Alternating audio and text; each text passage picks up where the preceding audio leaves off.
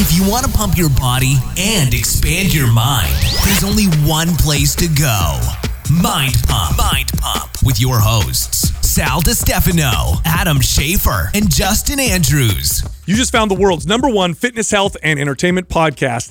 This is Mind Pump. All right, it's January. Everybody's trying to get in shape now, and you're probably looking for advice. Who should I take diet advice from? Well, I can tell you who you shouldn't take diet advice from. In fact, this episode's all about the 8 worst people that can give you diet advice. Do not listen to these people that we talk about in this episode. Now, this episode is brought to you by our sponsor, Super Coffee. Now, this is coffee that's not like normal coffee. It has added nutrients that will enhance the effects of that coffee. Now, some of them have protein, theanine, and other components to make, like MCT oil, to make the coffee more effective. The caffeine lasts longer to make you feel better, and it tastes incredible. Go check them out. Head over to drinksupercoffee.com/mindpump and then use the code mindpumping at 25% off your entire purchase. By the way, no added sugar, nothing shady in those products. Also, it is January. We want to help everybody out with their fitness goals. So this is literally the biggest promotion we've ever done. Check this out. If you're a beginner, we have a new to weightlifting bundle available to you.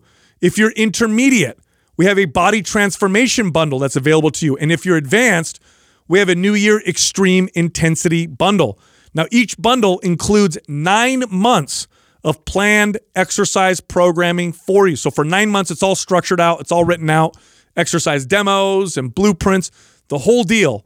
You got it all set up for you right now. So if you're serious about doing this year, you want good workouts, you want it all set up for you, go to mapsjanuary.com. One more time, it's mapsjanuary.com.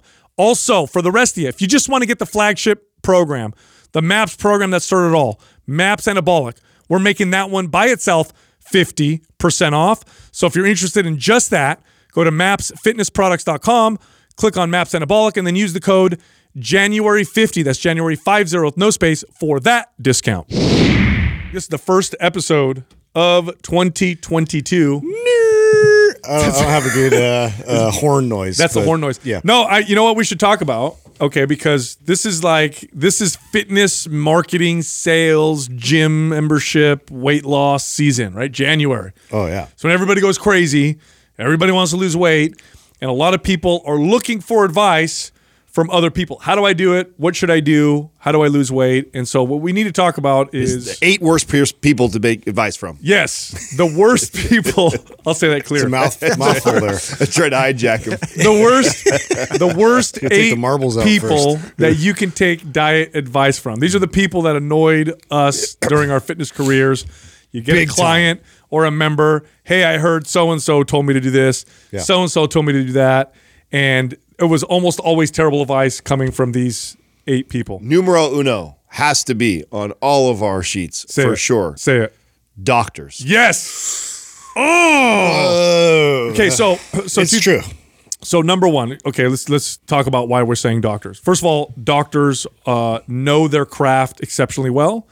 Highly educated. I've trained lots of doctors. I know lots of doctors personally. Mm-hmm. Very well-meaning. All the ones I know, well-meaning, smart, intelligent, good people. Now, here's the problem. Doctors... Comes the shit sandwich. No. Doctors have no... Unless it's their field of expertise. Yeah. There's outliers out there, and I'll throw that in the mix. True. But unless it's your specialty, doctors have almost no education on nutrition. I believe it's a semester or a class that they take. It's very minuscule. In nutrition. So they have no nutrition training. However, what they do have is all of the authority and credibility of being a doctor, which makes them the hardest ones to counter. So challenging. Like I'll tell a story that it was so frustrating to me. I had a client come to me. This was somebody, I think she had to lose about 60 pounds. She hires me, and I'm talking about changing behaviors, and we're going to do strength training, we're going to do all this stuff. And then she comes to me, she goes, oh, I'm starting a new diet. And right away, of course, my alarm bells go off. I'm like, oh, crap. All right, well, what am I going to have to, what kind of damage am I going to have to fix here? So I said, well, what is this diet? Where'd you get it from? She goes, don't worry. It's all good. I got it from my doctor. And what it was a powder that she drank throughout the day. It was a no solid food diet, doctor approved, liquid diet, doctor approved shakes every day to get her to lose weight. And I said, well, what happens after you lose weight? Then I go back to eating normally. I was like, oh. And now the hard part was it's her doctor. And this person has so much authority, so much education. So in order to counter that, I'm like, I have to kind of go through and be very careful with how I counter this. But Matt, that's what makes this person such a challenging person to deal with. Doug, what is that phenomenon that happens where because someone is in a position of authority like a doctor that you automatically the halo effect? Would that be considered the halo effect? It's something like that, right? The halo effect is like you look at a celebrity. Halo effect is more like a celebrity, and you think that they can do no harm or wrong, like because they're good at one thing. Yeah, because they're so good at one thing. The doctor thing is different. Like a doctor could give you advice on probably stocks, and you would probably take his because he's a PhD, because he's educated, and you went through all this schooling to get to this position. We just put him up on a pedestal for sure. Right. I think there's a name for this phenomenon when this happens. I just don't know what it is, and it's not the halo is more related to like celebrity. It's similar. When you idolize somebody who's like super famous, and so you think they're like an angel, right? You think that they're they don't do any wrong, right? But this is more like, because they're in this authoritative position, you assume that any direction they give you is correct. There's something, I forget what it's called. Yeah. I expected Doug to know. Well, I mean, again, I don't know. Again, here's the thing. And you can talk to any doctor, again, unless it's their specialty, ask them, what is your formal training on nutrition?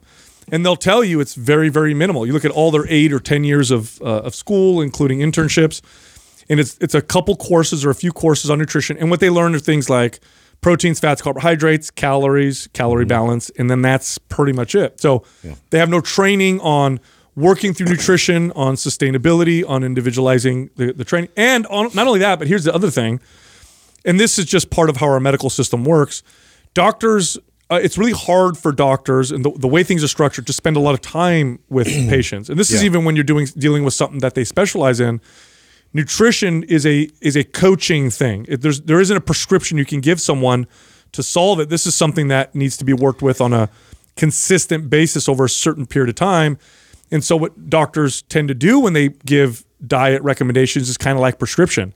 Here, don't eat carbs, or follow this, or just do this, this liquid diet, which, like I said, I dealt with that, and it was really hard to overcome. Yeah, and just to play, not to play devil's advocate, but there's definitely like some substance to. I've talked to some doctors about this, and they're pretty aware that if they dole out, good information, a lot of people aren't going to do it and apply it. And so I think that there's a little bit of jaded kind of perspective in terms of, I know that they'll take these pills and they'll do these things, but they're not going to make the lifestyle changes and habits. And so they get somewhat, there's somewhat of a reserve to actually even bring it up in the conversation. Well, I think it also leads into our second worst person or entity that we think that you shouldn't listen to diet advice from, is a lot of their information is coming from the government. Oh. So there's a second worst person or entity to listen to. If you followed government guidelines for nutrition for the last few decades, you're probably going to be sick and unhealthy. Very sick and unhealthy. That's how wrong they were. I mean, listen, when I was a kid, the official advice from the government, right? So government agencies, FDA and all the nutritional advice, was that margarine was healthier than butter. Butter's terrible for you. Eggs, don't eat eggs. Only eat the whites. If you drink milk, drink non-fat milk. Yeah. Now, you know what's funny? Consume 60% of your grains and carbs. Yeah, or carbs from grains, right? And now, you know what's funny? Now they show very clearly whole milk healthier than fat-free milk. Real butter healthier than margarine.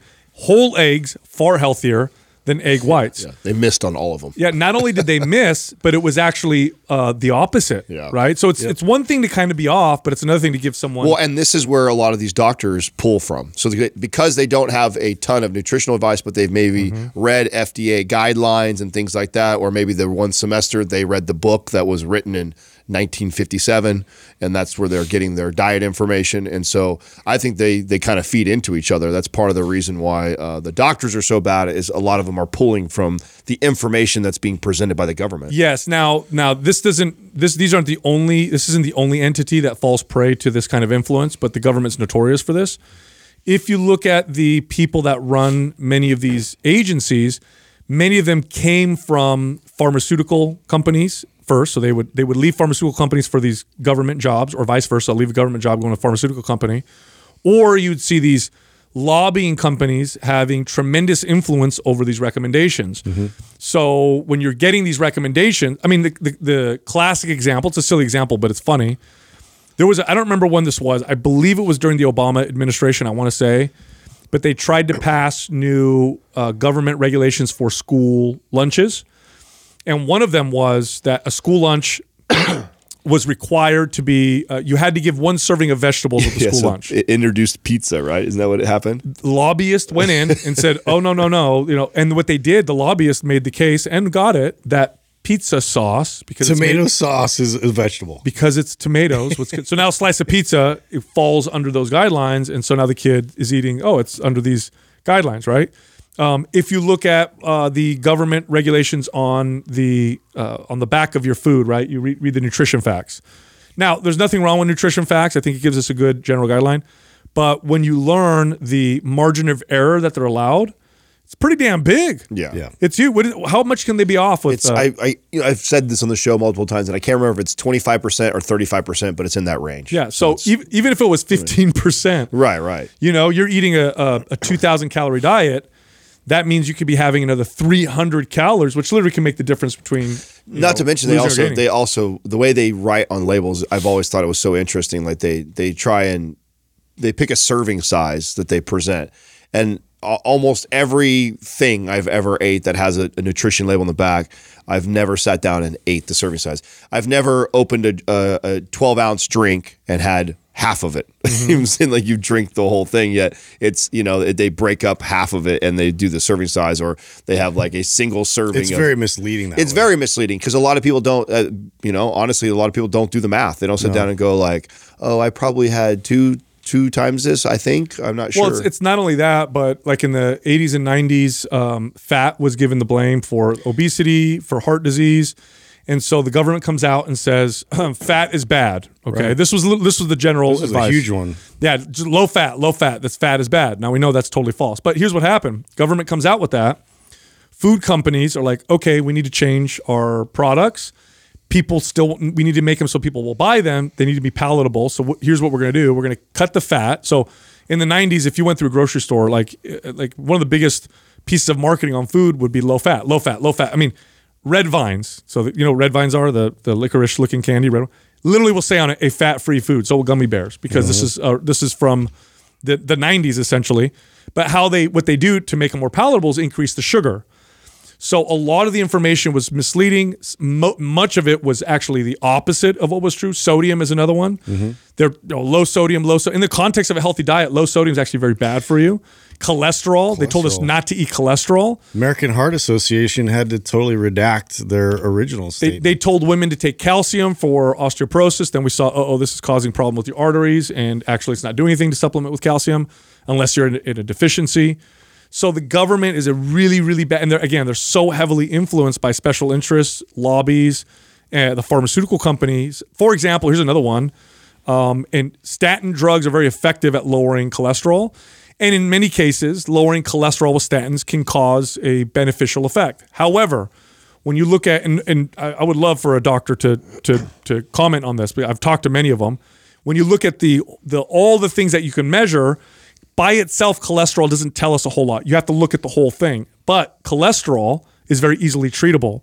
So it became the focus. We got to lower cholesterol. Yep. When you look at cholesterol and you don't look at everything else, it doesn't mean a whole lot unless it's super, super crazy, out of range. So don't listen to the government when it comes to nutrition. Now, the next one, this one was challenging for me at first, right? So the next one is science zealots. Yeah. And as a young trainer, I struggled with how to debate or argue with someone that would argue with me with studies. That's not the best way to lose fat, Adam. This is, look at this study where they had this 16 individuals and they were put on cardio and peer then they reviewed, right, airtight. And they would use that to argue with you. And at that point in my career, I was still figuring things out and didn't realize at that point the behavioral aspect and how much that plays in a role of long-term success, and that we are really robbing people by, presenting these short studies all the time and using them as the standard of like, this is how you should do things. Yeah. Now, that being said, I don't want to shit all over science. Without that, we wouldn't have gotten to where we're at today. No, I'm glad you said that. The studies are essential. Right. They're necessary. They're valuable. But you can't coach nutrition just based off of studies. I'll give you one clear example. So this is an easy example that I like to give, right? So artificial sweeteners they taste sweet, and they reduce or eliminate the need for sugar, which has calories, okay? Now, it's a fact. If you eat less calories than you take in, you will lose weight. This is one of the things you have to do anytime you try and change your nutrition in order to get leaner. Now, of course, it's more complex than that, and what you eat and how you eat and the behaviors around it and how they make you feel and all that stuff, very important. But the bottom line is you still have to eat less calories than you burn to lose weight. And if you cut the sugar out of your diet, especially if you have a high sugar diet, voila, you cut the calories, you're going to lose weight. And so artificial sweeteners came out and were like able to promise that. So then they did studies that were controlled.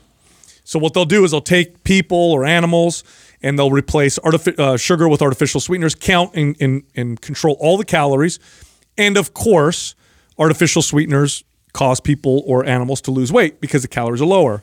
Now, the problem is in the real world, when people replace their soda drinks for diet sodas or their sugary candy with, sugar-free candy, we don't see weight loss. Now, why is that? Because people replace the calories with other foods. Mm-hmm. They end up eating more of other things. Now, there's debate as to whether or not that's an unconscious thing, that the sweetness from the artificial sweetener minus the calories that usually comes with it triggers stronger hunger response, or the person thinks they can eat more because now they're having. And by the way, that's where the science zealots will try and poke holes in the people that try to say that. That's not true. Look at this study. They show that it doesn't increase this. It doesn't mess with insulin. And so they try and use. But it doesn't matter. They have failed to show that people on their own consuming artificial sweeteners instead of sugar end up losing weight. So it's a terrible strategy. But the science zealots will point to the studies, will point to the fact that it reduces calories, and will say, no, it's really good. But in the real world, it just doesn't work. And I think that's where the science, when you see this with exercise too, the exercise science zealots, right? Mm-hmm. They completely lose the context of human behavior and real life. And everything is, down to the study that was done in this controlled setting, which sometimes doesn't apply to the real world. They're just hyper-focused on one value they're getting from that. Like if muscle contraction, they can test that. So based on that alone, they're going to value whether or not your exercise is as effective as, another one, and not really considering, the overall like systemic effect of some of these compound lifts as opposed to, isolating these particular you know what? muscles. There was this one study it reminds me of, maybe Doug can find this. It's an old study. They took a bunch of people, it was relatively controlled, and they took half of them and they replaced their animal fat intake with vegetable fat intake. So vegetable fats typically have, lower or no saturated fat. You're going to see a lowering of total cholesterol. And so at the end of the study, they showed, oh my gosh, we replaced these people's animal fat intake with vegetable fat intake, and their cholesterol dropped. Wow, it's successful. But then when they followed the people longer, they found all-cause mortality increased with the people eating the vegetable fats. And now we know trans fats and stuff like that have bad values. But the zealots would have pointed to that study and say it's a very effective way to improve your health, for example. Yeah, I look at it as it's good to have that in the conversation as perspective and context, but application sometimes will prove a different outcome. Yeah. Well, that's why you can't take. You can only take the study stuff at face value because there's too many other variables when it comes to the success of a client. Like you talked about all the thing too that you mentioned already. Another one is just the time period. Even if the study is right, even if it still aligns with some of the human behaviors in a 6-week period of time, what someone will do and what the results you'll see in 6 weeks can be very, very different for a year Yeah. compared to that. Totally. So even if someone behaviorally can stick to something for 6 weeks, the question is, can they make this a lifelong pursuit? And what is it? And so what does it even look like 6 months to a year from there? And maybe they have all this success in a short window, but in a long window, it completely changes. And you just have to know that when you look at these studies and go, okay, there's some good information here. Let me take that. But then also let me take into consideration, I need to do this for the rest of my life. That means I'll be exchanging this out. What's the reality of me actually sticking to this long term? And do I want to long term? Because a lot of times people think in a short window, like, oh, of course I can do all those things. But then you say do it forever. Yeah, then you say do it forever, and they go, oh, no, I'll just do it until I get to my goal. Yeah. That's why when people used to say to me, what's the best form of exercise? And I'd say, well, first off, which one do you enjoy the most? Because it doesn't matter which one's the most effective. If you hate it, you'll never do it. Well, you said, what's that saying you used to say all the time, that an inferior program done consistently will always outbeat a superior program done inconsistently. Yes. And that's so true. It's like, we pride ourselves a lot on our ability to write really good programs. We think that we write some of the best programs that exist out there, but none of that shit matters if you don't follow it. Totally. I mean, and you're better off doing, influencer Susie's workout butt program if you stick to it consistently and you never miss, because then it becomes a superior program than even ours. Now, the next one, in one of the beauties of being in a professional in the fitness space for, almost 24 years, I think, is that this next one we're going to talk about, I have seen come and go, and I've seen different iterations of the same thing, and I've seen so it becomes really obvious when this keeps happening. And these are the diet pushers, or the people who say this is the diet that works, this is the diet for everybody. There's no nuance, there's no considering individual variances.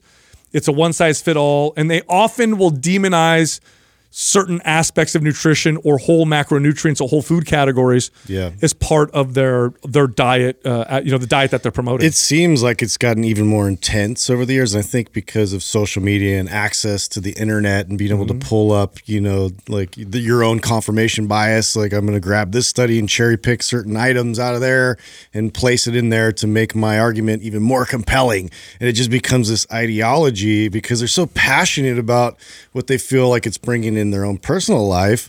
But what they forget to remember is that everybody is individual and has individual needs, and there's lots of biodiversity you got to consider. What do you guys think the percentage of the people that fall in this category, the diet pushers, have bad intentions versus good intentions? Oh, that's a good question. Like, meaning that there's because I don't think they have bad intentions. I do think so. I think some people are out for blood. Start a keto podcast on the swing up of the keto trend. I think some people write a paleo book when paleo is getting popular. I think there's some people that use it as a marketing strategy, and that's their main motivation to write it. So I do think there's some people that have bad motivation behind it, which I would consider that bad motivation. Then I think there is the other side of people that mean well, because let's say they did some of their own homework, or maybe, and we have friends that are actually PhDs that actually push certain diets like carnivore and vegan and things like that.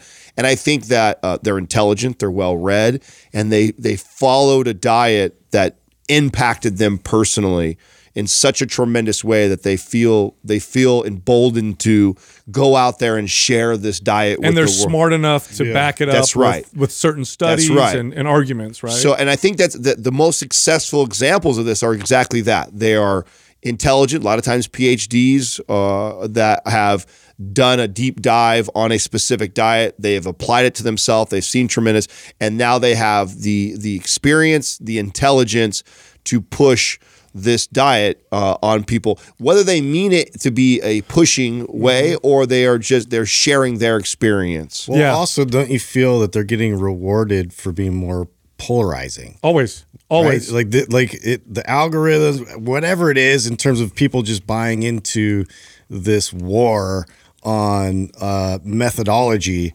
they like it just becomes something that a lot of people glom onto because they're into the drama of it, the fervor behind it. Yeah. Okay. So here's the formula for a successful popular diet. Okay. Well, first off, it has to be low calorie, otherwise people won't lose weight. But that's all diets. All diets are low calorie. That's why people lose weight. But here's the formula. Simple. Okay. So like 1 or 2 steps. Don't eat carbs. Right. Don't eat vegetables. Don't eat meat. Right. It's got to be very simple. And if you really want it to crush, say something that's counter to what people have been hearing for a long time. Right, so in the 90s, low fat, low fat, low fat. Atkins comes out. No, eat all the fat you want. Just don't eat carbs. Explodes, right? Mm-hmm. You hear that for a while. Then you hear someone come out and say, vegan, vegan, vegan. Don't eat meat. And then someone comes out, carnivore. Eat carnivore. It's the opposite. Explodes, right? So these are the formulas. They work very, very well. But one of the main reasons why diets don't work is because in this context, a diet's something you go on and go off. Okay, so whatever you do, think forever. So you got to think forever, and also consider yourself as an individual. Your physiology is slightly different from the person next to you, but your experiences and your behaviors and your relationship to food are very different from the person next to you. So there is no perfect book or diet. Now, what you can do, and here's what I like, is these PhDs with different opinions. I think it's cool to listen to them, take bits of information, see what applies to you. But 9 out of 10 times, following these diets, these extreme diets, is going to result in total failure. So I would not listen. And so far to date, there hasn't been a single diet that has reversed the course of the obesity epidemic. There you go, right there. Evidence, right. Absolutely. Now the next one, this I don't know. What this was 20 years ago, and like it's now manifested into this role or whatever, or where they all were 20 years ago, maybe. But this is maybe one of the worst group of people you can listen to, and that's fitness influencers. Oh, and, such a dirty. And, well, and where did they just all come out of nowhere? Where were they all? Because these are they all were celebrity diets. Is that what it was? Yeah, I back then? remember. Is that what you think they've replaced? They've replaced Mario the celebrity. Lopez's whatever. Yeah. Mediterranean. Okay. Remember when we were kids? You go to the. Because I mean, history tends to repeat itself, and we're creatures of habit. Totally. And I don't think there's anything revolutionary in the diet world in the last 20 years. And so there's this huge wave of Instagram, TikTok, Yes. whatever influencers that are promoting diets and ways of eating. That where were they 20 years ago? And so your guys' theory is that was. Well, yeah. Remember when we were kids? You go to the grocery store and you'd see the magazines, and there'd be those magazines that have a celebrity like Cindy. This is how Cindy Crawford got. Stays super fit. Great or, 80s reference right there. Yeah, Cindy Crawford. I got to Way throw to date all of us. Hugh Jackman getting ready for Wolverine. Right, kids? You've totally masturbated to her, right? Stop it! I gotta throw it back so that But you remember that, right? It was all celebrities, right? What celebrities? Kathy She's like Ireland, 65 now. I'll go with your Kathy analogy. Ireland was the other one, okay. right? Or how Oprah lost 30 pounds. Of course, she gained it back, right? So it was celebrities, but now it's fitness influencers. The problem with fitness influencers is they have the visual evidence. So the challenge with them is they do look good, right? They do look incredible, right? Yeah. So automatically you think maybe they know what they're talking about. What you don't know is that they don't know what they're talking about 99% of the time. They have no training, no education, no experience actually working with everyday people. They have figured out a way to get themselves to look really good, and that often is dysfunctional. A lot of people don't know this.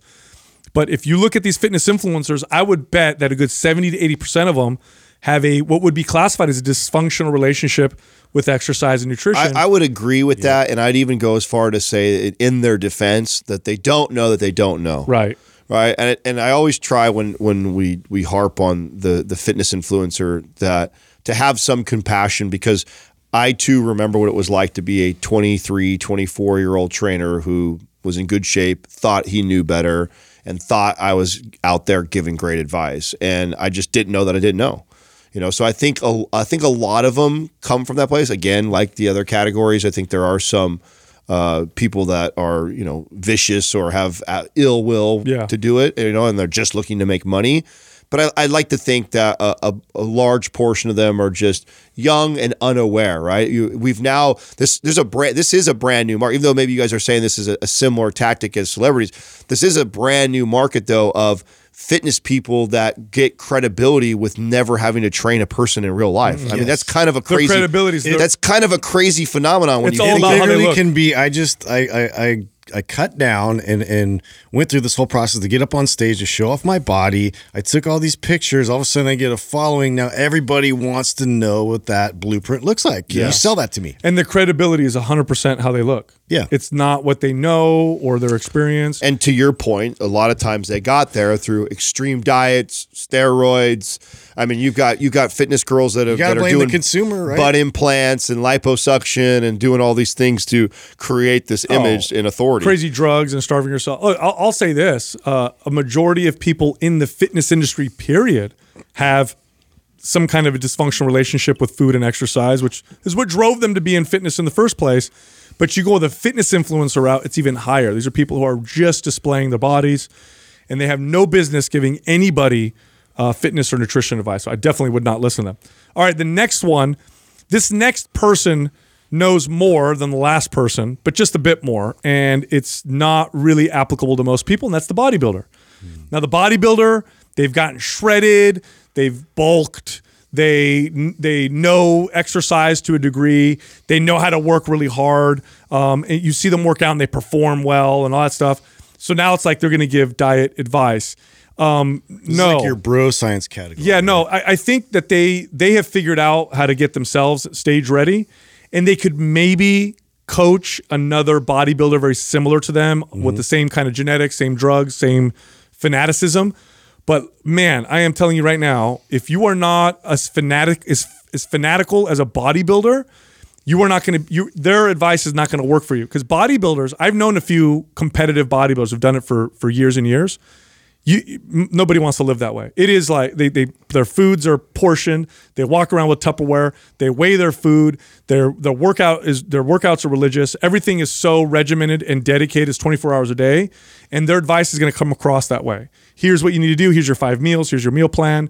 Do your cardio twice a day or whatever, and it just doesn't work. Yeah, I feel like a simpler way to say it with bodybuilders is I feel like they have the answers to the test. They've figured out the answers to the test, but they don't know how to teach the proper formula to the average person, right? It's like a lot of athletes that like just aren't good coaches. Right. You know, like you could see a stellar athlete out there, and then you ask them their whole process of like how to get there, how I can improve, and they just don't really have right. Good answers. They like Sal was saying, for me. They have hacked into the answers for them to get to that level. And it's worked really well for them, which is a lot of times there's this kind of feedback loop where they think that they know what they're doing because they help a couple more people that are like them. Mm-hmm. They get a couple clients who are in the same place or maybe the same body type or same personality type that this type of instruction works really well for them. Same insecurities, right? Same place in their fitness journey, and it works. And so then they think, oh, I'm a good diet coach. I'm a good competitor coach. I figured this all out, and then that's like solidified with the way they look too. So they have this perceived authority too because of these great physiques. So I used to have a trainer that worked for me that competed at a pretty high amateur level. He competed like Mr. California. I think he got second at one point. He did really well. And then he became a personal trainer. And I remember this was like a 6 months into being a trainer working under me. And I remember sitting down with him and he goes, I did not realize, this was his literal words, something like this. He goes, I did not realize just how different the average person's genetics were and how they respond to exercise from mine. And I said, what do you mean? He goes, well, I know how to work out. I know how to get my body to respond. But when I do it applied to the average person, it's like I'm hurting people. They're overtraining. They're not responding the same. And I remember sitting him down and saying, look, you work hard, but you have 1 in a million genetics. Obviously, you're anabolically enhanced on anabolic steroids. This is what you do all the time. You try to apply that to the average person, and it's too much, and it doesn't work. So knowing how, and here's the deal, like I've trained lots of people. I can't name a single person that I trained exactly the way I trained myself, right? Everybody's a little bit different. Yep. So what I know how to do for me, I know how to do for me, but that tells me very little about how to work with lots of different individuals and what to consider when I'm working with different individuals. And this is where bodybuilders kind of fall in that category. So they know some stuff, but they don't know really how to work with lots of people. And if you talk to bodybuilders who have coached lots of average people, they'll tell you the exact same thing. They'll say, oh yeah, I had to figure this out through years of this process. And many of them, at least in my experience of running around on the circuit, was one of the most impressive things about a lot of the competitors I met was they have some of the most incredible discipline that I've ever met. Very disciplined. Like they have the ability to tell me what to do, and they will blindly follow it and do it with like crazy You don't have to consider the normal human behaviors that you get with the average person. That's right. That's right. You can't tell that to the average person and expect them to wake up at 6 a.m. and do this when you say and eat at this time and measure their food all the time. But with bodybuilders, are so fanatical that you can give them the script and they'll just follow it, at least for 12 or 16 weeks right before a show. All right, here's the next one. This one used to frustrate the heck out of me because it's hard to battle because the people that you tend to trust the most are the people you know, they're around you, you know their story, you see their struggle, then all of a sudden they lose weight and it's your friend, and your friend says, here's how I lost 30 pounds. And you're like, I know Susan. She lost 30 pounds following the celery diet and, doing cardio in the morning fasted. I'm going to do the same thing, right? My friend Rachel, she does CrossFit. She looks amazing. Yes. This was a hard one. So many anecdotes. This is a hard one because think about as then you don't want to talk crap about their friend. Well, as a coach and a trainer, right? When we're building this relationship with somebody, like we don't quite have the same authority yet or relationship yet that this person has with their best friend who they've been hanging out with, say, for 10, 15, 20 years, and they know so well, they trust, they look out for each other. It's like, so her girlfriend telling her or her buddy telling him that, oh my God, you got to go try this workout plan, or you got to go try this diet that I've got right now. And they've seen with their own eyes, like, I've known Susie my whole life and she's always been out of shape and this is the best shape I've ever seen her. And she tells me the answer was X. And I'm like, oh my God, I've got to do this now. Real hard for a trainer to overcome that and say it's a bad idea. This is, by the way, this is why in the supplement and diet space, some of the highest grossing products are multi-level marketing. Okay. Literally, if you look at the diet space and the diet supplement space and weight loss space, these companies have become billion-dollar companies because multi-level marketing relies upon that, They hack into that accountability piece. Yeah, and you go talk to your friend, and this worked for me, and then they saw me lose weight. Now 10 other people buy it. I think Herbalife crushed. Oh, yeah. I mean, they set up the entire structure so you pull in your friends and family. That's who you're marketing to even get started. And it's just, it plays upon that fact that it worked for just this one person that I know intimately. So, this must be the formula. Yeah, it is. So friends, I think, and it's great to consider some of the stuff that they did, but remember, you are you. So be very careful when you're, just listening to your friend or somebody that lost. Well, that's the dangerous part about it is you can have a friend who has similar goals. You guys are both, let's say, in the same situation as far as I'm overweight, trying to lose weight, known each other, have all these things in common, but then have just completely different metabolisms and just in different places as far as muscle mass on their body, their skill totally and ability to profile. do. I mean, there's so many other variables that make such a difference when it comes to your results and of course seeing long-term results that it's I can't remember any time that I've met a pair of friends or a pair of people in general that looked like each other or had similar goals and I had them on similar programs and diets. It doesn't work that way. And unfortunately, it's part of the reason why we avoided nutrition and diet for so long. It's not that we don't have the ability to help somebody out with nutrition. It's that it's so individualized that we wanted to scale this thing to millions of people. And we just knew that we can help millions of people by coaching and giving general advice, but to help somebody on a diet level, that's so specific that we would never be able to reach every individual. You know what? Let's do a little sidetrack. What also makes this challenging is when I would see people in my gyms or clients or trainers that work for me and their clients, when I would see them follow the same routine and diet that their friend did and they didn't get the same results. It's crushing. It's crushing because now it's like someone and wow, why can they do it? Why doesn't it work for me? And it oftentimes gets confirms people, you're the loser in the group. Yes, and it gets people feel good. It gets people to stop altogether. Actually, I remember specifically one guy. He was like, dude, my buddies are building muscle and they're doing, and nothing's happening to me. He's like, it's just not for me. I'm going to stop. And I had to have this whole conversation. Like, listen, man, everybody's body responds a little bit different. We got to find what works best for you. And luckily I'm convincing I got him to stay, but he would have left. He would have left because he followed what his friend did and it just didn't work for him. All right. This last one is one of my favorites, and that is the supplement companies. Now, supplement companies, you may think to yourself, what do they have to do with diet, right? They're not selling me food. They're selling me pills. That's where you're wrong. Look closely. Look closely at the diets that they recommend. There's almost always their supplements incorporated in the diet. And this is a brilliant strategy to sell their powders and their pills. It's like we give someone a diet, and then at 9 a.m., you also take this carb blocker. And at noon, you take this pre-workout fat burner. And then when are you most hungry? I get hungriest at 4 p.m. Get that protein shake right after your workout. That's why you drink this shake that kills your appetite so that you eat less. And then the person loses weight because it's a low-calorie diet. And they're like, this, XYZ supplement is so damn effective. I blame, I should take responsibility. It's my fault. But I blame the supplement companies for my poor nutritional advice early on in my career because we went through Apex Nutrition. Remember that? We got certified. My first class was taught by the founder. Through 24 Hour Fitness, we used to have this.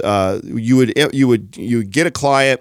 You would ask them all the foods they like, they don't like. You put in all their metrics as far as their body weight, their body fat, their goal, all that stuff, their movement, and then the algorithm would spit out this, perfect diet, quote. So perfect that it'd be like weird stuff like three quarters of an orange and 2 crackers and 1/4 cup of tuna. Like, what the fuck? Who's ever going to eat that, right? It was just counting the calories. Yeah, it would literally it'd figure out like the perfect macro breakdown and it would give you these. You're taking me back. I feel so weird bad profiles. for this. And the other thing it would do that it was ingrained to me now going forward was, they would recommend Apex bars at least once or twice a day and an Apex shake plus the Apex multivitamin. And it's in the plan. Yeah, it's in the diet plan. That's part of your lunch. This is part of your. If you take a step back, you have to really marvel at the brilliance of how they sold so many supplements. Absolutely, so brilliant too. I mean, it trained me to think that this is how you put together I didn't a know good meal Apex plan. was a food group. Yeah, and you find that out. And you start. And so my meal plans for probably the next 5 years looked like that. When I would write them, I was sold on the convenience of it and how hard it is to get protein, and so I would build in bars and shakes as like that's part of a successful healthy nutrition plan. And the truth is, I was completely brainwashed by supplement company to think that this is how I should advise people. And in reality, my goal should be, and the way I talk about it today is our goal should be, we don't need any supplements. Now, does that mean we might or might not use, or we may use some supplements? Yeah, there's a very good chance we'll use protein powder and we'll use some of these things. But the goal should be to try and do it with food. Yeah, all whole foods, and to be doing that as consistently as possible and using these things as tools on the situations where I can't, not as a crutch or a needs to be in the diet. I remember, you're taking me back. I remember the sales presentation I learned from taking my first class. We're going to figure out if you're a slow, moderate, or fast oxidizer. And that means that you either eat a lot of carbs or a lot of fat, and and the paper burns fast, that's like carbs, and logs burn slower, that's like fats, and then it'll give you the perfect diet. And then in the meal plan, like you said, multivitamin in the morning, your bar in between for your snacks. Your workout, make sure you have 3 branched amino acid pills before and after. Your goal is also build muscle. We'll add 2 creatine pills to the before that. And you want fat loss? Take 10 pyruvate tablets before after. It was insane. And that's just, again, brilliant way to sell supplements, but really terrible way to help people with nutrition. And supplement companies will do this, and supplement companies understand this. You'll notice that protein powder, for example, protein powder's got lots of value if you're not hitting your protein targets. Okay, we talk about that all the time. But how did protein powders really start to sell in the tens of millions and hundreds of millions of dollars? How did they start doing that? They started to say you need protein post-workout, right? Brilliant way to inject it into your normal routine and into your diet. Post-workout, don't have food, have a protein shake. It absorbs faster, gets you to recover faster, right? Before these meals, have this supplement that blocks carbs, or this one helps you with fat absorption, or whatever. Don't take the supplement company's advice. And nutrition is hard to sell the right way, right? It's hard to sell it the right way because it's not sexy. So if I'm selling something that says, I don't know, what's a popular food that everybody thinks is healthy? If I sold a book like kale makes you fat, right? Oh my God, I made a lot of attention. Yeah. I thought kale was super healthy, right? That's how you sell these things. So those are the people you don't want to listen to when it comes to diet. Now, I think we should say a little bit about who you probably want to listen to. And I think these are people who specialize in the field of nutrition, or people who have lots of experience coaching and helping people through the process of sustainable long-term success with nutrition. Those are the best people that you probably want to work with. Look, if you like our information, head over to mindpumpfree.com and check out all of our guides. We have guides that can help you with every single fitness and health goal you can imagine, or almost every fitness and health goal you can imagine. You can also find us all on Instagram. So Justin is is at Mind Pump Justin. I'm at Mind Pump Sal, and Adam is at Mind Pump Adam. Thank you for listening to Mind Pump. If your goal is to build and shape your body, dramatically improve your health and energy, and maximize your overall performance, check out our discounted RGB Super Bundle at mindpumpmedia.com. The RGB Super Bundle includes MAPS Anabolic, MAPS Performance, and MAPS Aesthetic. 9 months of phased expert exercise programming designed by Sal, Adam, and Justin to systematically transform the way your body looks, feels, and performs. With detailed workout blueprints and over 200 videos, the RGB Super Bundle is like having Sal, Adam, and Justin as your own personal trainers, but at a fraction of the price. The RGB Super Bundle has a full 30-day money-back guarantee, and you can get it now plus other valuable free resources at mindpumpmedia.com. If you enjoy this show, please share the love by leaving us a 5-star rating and review on iTunes and by introducing Mind Pump to your friends and family. We thank you for your support, and until next time, this is Mind Pump.